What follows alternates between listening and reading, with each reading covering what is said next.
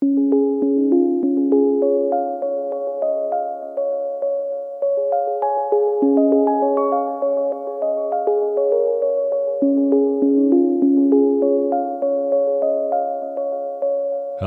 and welcome to Stride and Saunter, episode 195. I'm Kip Clark, and joining me in the studio today, we have another guest, Susanna O'Neill. Hello. And I'm especially grateful to have you here today because of a topic you brought up in one of our earliest conversations about the pressure to parent. More specifically, how people, including strangers, feel comfortable remarking on the fact that you aren't and don't plan to be a mother. And that's always sat with me as something that isn't any of other people's business, but I'm sure speaks to underlying sociological and cultural influences that, as ever on this show, I'm looking forward to unpacking.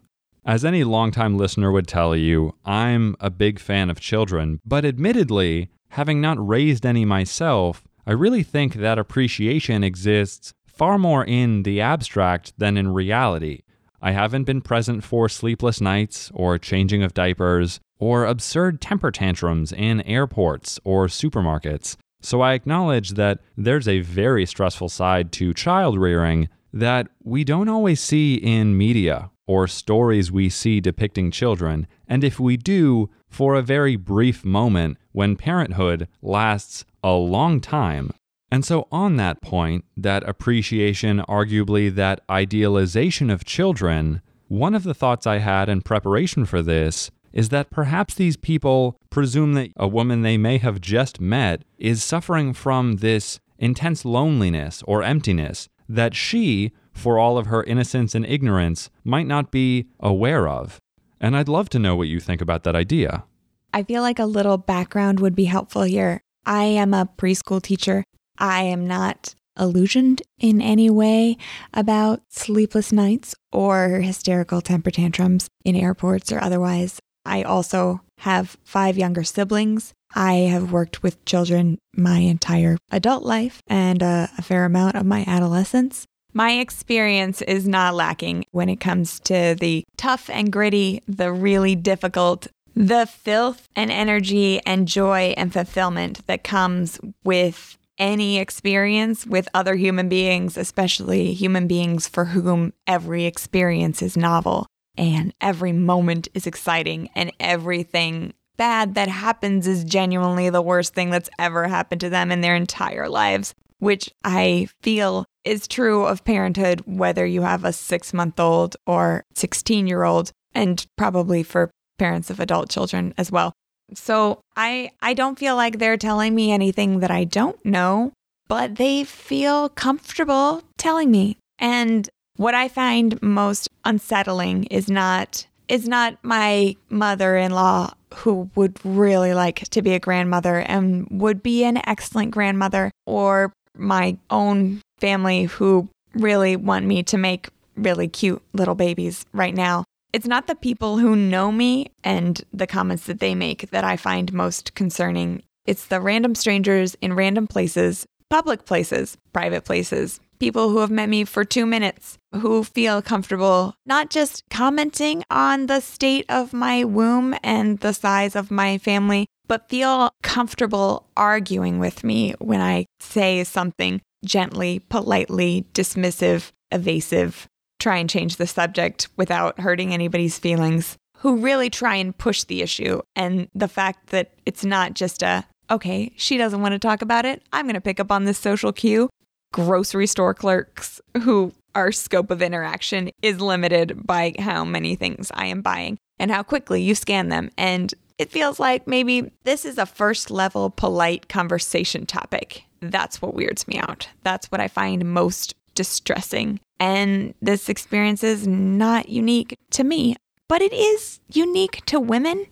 You never know that something is weird until you start talking about it. But when I have talked about this with you, with my husband, with my brothers, with any men in my life, that this isn't an experience that any men have.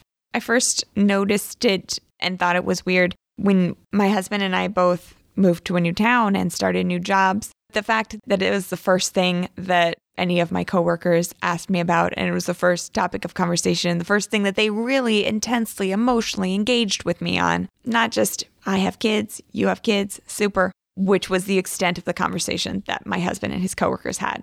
He was asked in an interview, what's your family like? Are they great? That's nice. And then they moved on to things that were actually pertinent to his job performance. And no one cared. No one commented. No one tried to tell him that he was wrong, that his feelings were wrong, that his decisions were misguided, that he should feel guilty about what he was or wasn't doing, that he would change his mind, or that if he just stood in this grocery line for another 2 minutes, they would change his mind for him. That never happened, that struck me as weird and was something that prompted me to explore the topic further. On some of those points, I have a great deal to react to, but first, what specifically are people saying? Are there tones that recur in these conversations? And are they making more statements than they are asking genuine questions? Always. I think that's the trouble with conversation with strangers. That's the trouble with conversations with people who want to impart something more than they want to understand it, which is a constant issue for a broad swath of conversations. But specifically, some of the comments I hear most frequently are people asking me if I'm pregnant or telling me that I must be pregnant at every minor ailment, if I have a headache, if I'm hungover, if I have food poisoning, if I have anything that's wrong with me that could possibly be attributed to anything else. The go-to question is, you think you might be pregnant, or you must be pregnant. And sometimes it's joking, and sometimes it's light, and sometimes it's not, and always it's annoying.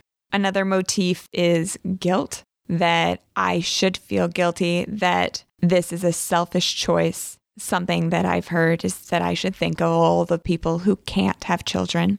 People who tell me that I will regret it later, that this is just my opinion now because I'm young, and that the prevalent perspective seems to be that they can change my mind. If I just give them a minute, they'll alter my experience, my decision, my understanding of my own body and the world and the choices that I've made. They're going to fix that for me. And that guilt really stands out for me, as an insidious motivator, because you should do things in life either for your safety, for the good of others, for your own good, etc. But guilt has always appeared to me as an imperfect means of motivating someone, and certainly one that leaves residual effects. Let's say someone did convince you, and of course your husband, to have a child or several. I would hate to think that you had done so out of guilt and out of the somewhat twisted motivation to relieve your guilt by bringing another life or multiple lives into the world. And obviously, human birth and creation is a more complex topic than even language would imply. But your decision is clear, and it saddens me that people, especially strangers, wouldn't respect that. But lingering emotions like guilt, or even in certain cases doubt, can have profound effects on the way people see the world. And I'm positive that over the course of human history, there have been people who doubted their abilities or interests in being parents, but were still parents nonetheless. And kids are especially intuitive, and even if they can't put two and two together verbally, will probably pick up on emotional tones and other elements. And if a child senses that you harbor some strange emotions towards them because of the freedom they've taken from you, or the sense of control of your life that you previously had, or the sleep that you've lost, things like that can rub off on them. And of course, as we are generational creatures, maybe they bring that into their relationship, potentially as a parent, and cycles continue. So while some people might disagree with your decision, I, in my bias and subjectivity, really respect the fact that you know that about yourself, because I think you are sparing a lot of people, including yourself, heartache and frustration. I appreciate your point, and I was really struck by the word motivate, because the motivation for parenthood is definitely something that I question, especially in my position, because I work with so many small children, because I engage with so many families on such an intimate level on a daily basis. where I not only ask about their home life, but I need to know how your child slept. I need to know if dad is traveling for work. I need to know if anything in your routine changed. Sometimes I need to know if you took a different route to school that day, because children are so emotionally intuitive and so sensitive to the experiences of others before they have any language to express it. It most frequently troubles me to see what we call in my circles the Christmas card families who had children because they established their careers and they bought a house. And the next thing that is on the list of boxes to check is that you have a little boy and a little girl and maybe a dog, and your family is complete and your life is picture perfect. And I see that in families that I care for. I see that in the families that I interact with. The biggest difference that I see in a child's life is when parents actually enjoy spending time with them, just enjoy them as people. That is such a magnificent change. And when you can see it in one parent and not the other, when you can see it in an interaction with an aunt or an interaction with a nanny, when they know that somebody, and even just other teachers or administrators, when they know when someone has to be with them or when someone wants to be with them, there are so many clearly marked changes in the child's attitude and experience and appreciation and ability to learn and social interactions that are quantifiable, that we can objectively assess as educators. And I have tools to do that. A big part of my decision to not be a mother, and I feel like I should say that I have procreated, that I donated my eggs. I wasn't using them and other people might. And probably the guilt that is impressed upon me by a large swath of the population was partially motivating that I wanted to do something good with this thing that I had that other people might need. And I'm happy with that choice. But the choice to not be a mother, the motivation for that, the biggest emotional factor in my decision is the question of consent, that I am bringing a human being into this world with all of its quandaries, with everything that's going on in the human race and globally, without asking them, that I'm just pulling them into this mess, that I am making them live with me for the next 18 years of their life on average, that I'm forcing someone who never asked for it, whose consent I cannot obtain, into this life. And the tricky part of this conversation is that I've had similar thoughts. And I say tricky because I would love to have someone with a more rosy view of the world or child rearing. And certainly billions of people have had children over the course of human history, so some of them must have thought differently. But as long as I've considered the possibility of fatherhood in my life, as I've tried to envision decades or years ahead, I've thought about similar facts, that the child one brings into the world does not exist in a vacuum, and if the world is in a state of disrepair or seems like it is, maybe is lacking in resources, or appears to be on a downward trend, to what extent is that maybe a cruel or insensitive decision, perhaps even a voluntarily ignorant one to make, when you were faced with the facts, but didn't weigh them as someone else might, in this case, you, Susanna. And I think there are people who might respond and say, well, my child could be the solution to some of these problems, and we don't know who that human being could be. And as someone who is occasionally an optimist, I'd like to believe that's true. And I remain optimistic that some of the young people today could be the heroes of tomorrow, these scientists who help us solve great problems, etc. But there are now, as indeed there have always been, problems in the world. And I think different people will weigh them differently against the beauties that exist in the world. And the audience wouldn't know this about you, but you and I have had conversations in which you've articulated great insights and have shared wonderful stories that absolutely illustrate what good does exist in the world. So I would clarify to those who don't know you that I don't see you as a pessimist, and I think yours is more of a realistic position, weighing different values. But I also don't want to speak for you and would love to hear your thoughts on that.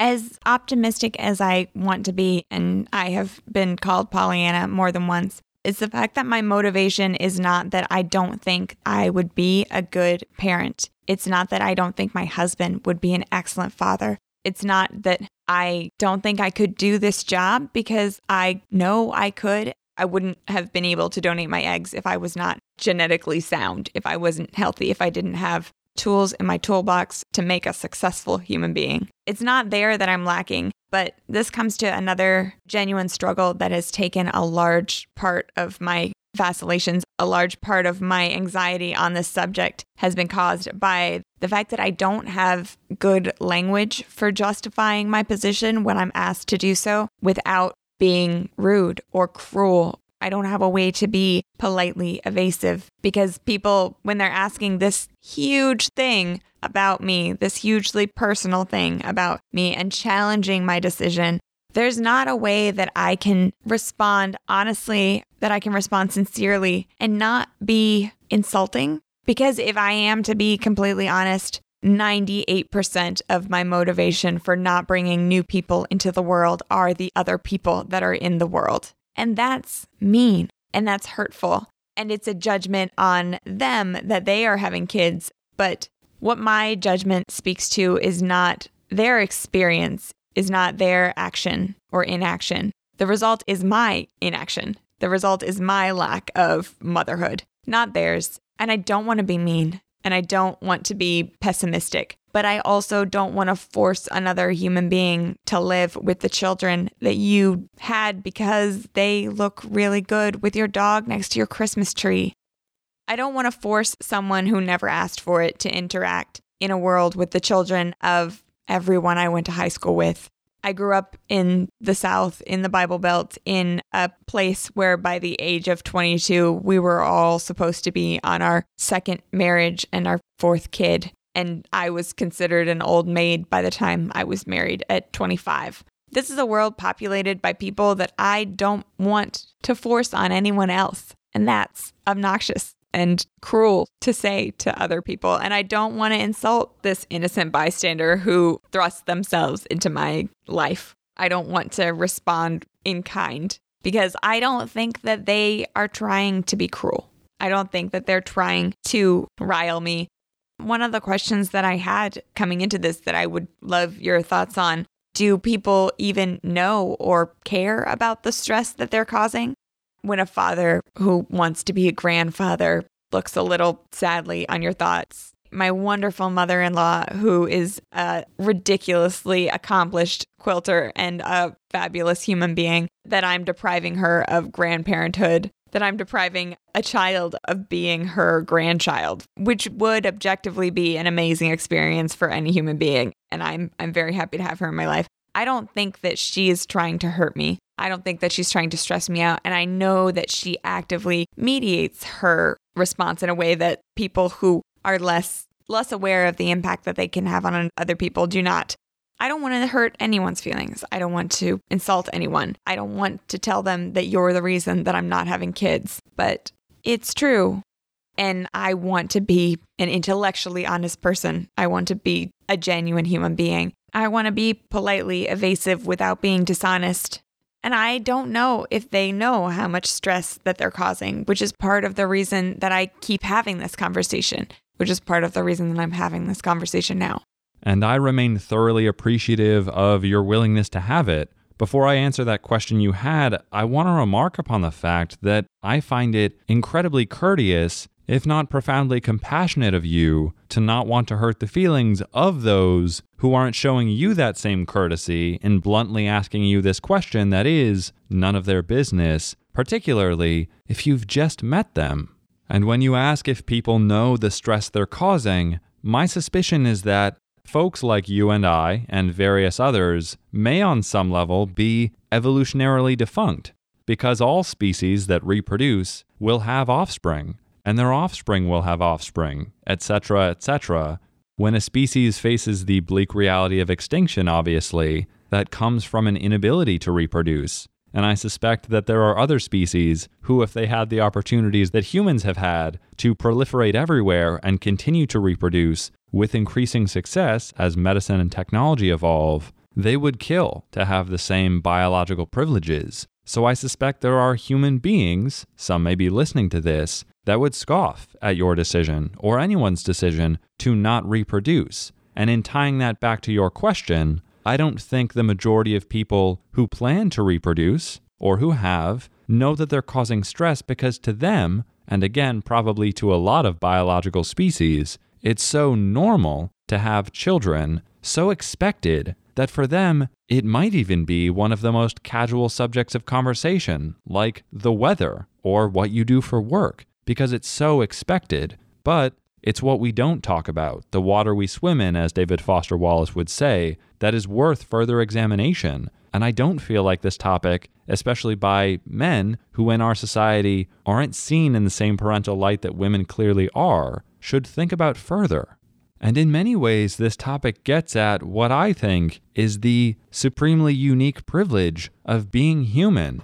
That we have this long evolutionary tail linking us back to common ancestors and single-celled organisms, but we've reached a level of self-awareness as a species, obviously not as every individual, that allows us to consider these options. And I think that's so fascinating because I suspect many animals, not being sentient, don't consider in the same way. And so while it may cause friction with other people, I'm glad that folks like you ask these questions, because it's better than mindlessly plunging into the future when we have so many tools of thought and consideration at our disposal. I would concede that the biological imperative is a motivator. What I would ask is why my biological capacity has to be my primary purpose for being. While I concede that socially it is a casual conversation, I'm asking, why is it a tier 1 conversation? Why is the state of my uterus and the size of my family as innocuous as the weather? It's not to me, because there are a lot of emotional fraught conversations surrounding parenthood, surrounding people who can or cannot procreate, who maybe are struggling to procreate, who have struggled with miscarriages, who have some medical issue that's keeping them from this idealized parenthood that they want so badly, who are parents and don't want to be, who aren't as happy with their lives as they imagine that they would. This is a big deal to everyone. Why is it not a big deal to everyone to talk about it? As someone who shares your confusion surrounding the topic, though of course I haven't shared your experience, I'm not sure that I have a great answer, except to say that, in my observation of people, it seems like one of the easiest ways for us to communicate, to be comfortable or even interested in communicating with others, is to first put them in boxes. How do we know this person fits into our society? Where do they fit into our society? What role or roles do they play? And in our painful tendencies towards superficiality as a species, I suspect that one of people's first assessments is that you, presenting as a woman, could be a mother?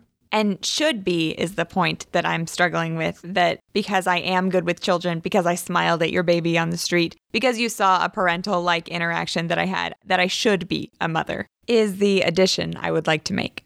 And should is a really great and obviously operative word there. I would push back on all of those people who have these expectations, etc., and say that in a society as large as ours, whether we're talking about the United States and our 300 plus million citizens, or a globe of many billion, A, I personally believe there are enough people on the planet, and B, there are so many ways to give back to a society, especially given modern technology. You have the opportunity to influence thousands, if not millions of lives, depending on who you are, and to presume that parenthood, however essential it might be, is one of the few ways you can give back, or even one of the few ways you can interact with or contribute to a young person's life, I find rather short-sighted. You're doing a lot to influence the children you teach, and I think that's not only commendable, but is likely more than some parents out there are doing to nurture or even get to know the children they have.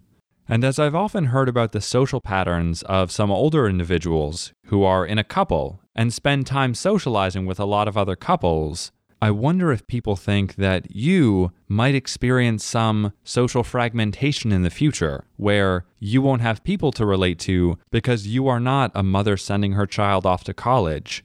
And again, I would say that we're in such a vast and interesting society that there are any number of ways you can spend your time, any number of fulfilling activities, and again, ways to add value to other people's lives, that I continue to struggle with why people find this appropriate or reasonable to bring up to you. But those are some of my thoughts. Yes, that is something that people have actually said to me that I will regret it later. And I can't speak to my future self. But what I really struggle with in response to that point is, why is the question not what good you can do for the world? Why is the question not about adoption? My job exists because people outsource parenthood. I am good at my job and would be a good parent, but I have never been asked, why don't you adopt? I have never been asked, why don't you work at a summer camp? Why don't you fulfill children's lives in other ways? And I think that this might be more pressing in my generation because the spectrum of family is so much broader than it was in the 20s, because there's not a mom who stays at home and a dad who goes to work and a child who's an Eagle Scout if he gets all of his grades right. We live in multi-family homes, that we live in different conditions, that we don't all fit that cookie cutter mold of the subdivision. But the conversations that are tier one, that people are comfortable having, are still in that mindset.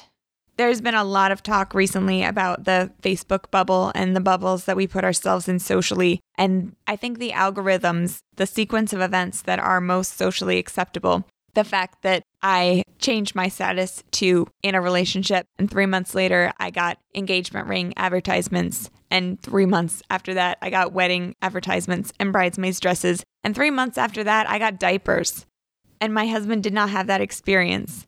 In the same way that the Facebook algorithm responds to the most expected sequence of events, I feel like every human being that brings this up with me is doing the same thing, and I don't want to fault them for that. But I want them to think about what they're doing, and I want them to think about why this is not a big deal. And I want it to be a bigger deal. And on that call to think, and to think more critically, what would you like our audience to consider further after listening to this conversation? I'm really reticent to prescribe what people should feel because I can only speak from my own experience. But my motivation for doing this is the same as my motivation for refraining from parenthood. Because I want people to consider, to reflect, to understand the impact that they have in the world. I want you to think about what is normal and why it's normal, and if it should be. And if you want to have a conversation with someone that you love about what a great parent that you think that they could be, make sure you have all of the information. Make sure that there's not something that you don't know that could make this really hurtful. And bring up adoption. Bring up some familial structure that's not on Andy Griffith. Give us some diversity in our conversation and recognize that my purpose as a woman has some diversity. Not just that I can be fulfilled and not be a parent, but that I can be my best self for the world without being a parent. And also recognize that you might not know what you're talking about, and I might know my own feelings. And though we didn't touch heavily upon it, gender plays a clear, or at least parallel role to this topic of conversation. I can't recall circumstances where my potential fatherhood was brought up, nor have I heard even anecdotes of male friends of mine getting similar or identical questions and probes, be it in public or private. And that's another norm, or lack thereof, I would encourage the audience to think further about. And as I reflect upon the fact that there are certain friends of mine I could picture being exceptional parents, I think there are better ways to compliment the people around us than to say, you should make more of yourselves, or to add more of you to the world, which indeed can be a beautiful thing. And it's not my position that no one should parent ever, but I do think you, Susanna, make excellent points that people should be thoughtful in that decision because it is a serious and long-lasting one. And of course, for coming on and being exceptionally honest about all of this, I really appreciate you taking the time today. Thank you. Thank you for having me, Kip. It's not easy for me to have this conversation because I don't like disrupting. I don't like making a fuss, and I don't want to make anyone feel bad about themselves. But if you are inadvertently harming, I think that you should know it, and I want to help people be more respectful, to be more honest, to be more sincere in their everyday life, and I appreciate the platform. Well, it's only as good as its participants, and again, I thoroughly appreciate your being one. But of course, as always, we want this to be a conversation among, not simply a conversation between. Ours are only two voices, and there are a lot of people out there who probably have thoughts on this topic. So we'd really love to hear from you. You can find us on Twitter or on Facebook. You can also email us via strideandsaunter@gmail.com. And if you enjoyed this episode, consider subscribing to the show as well as supporting us on Patreon, where in exchange for your support, you'll receive perks like exclusive bonus episodes. And as always, we thank you very much for listening, and from thought to word and voice to ear, this is Kip Clark, signing off.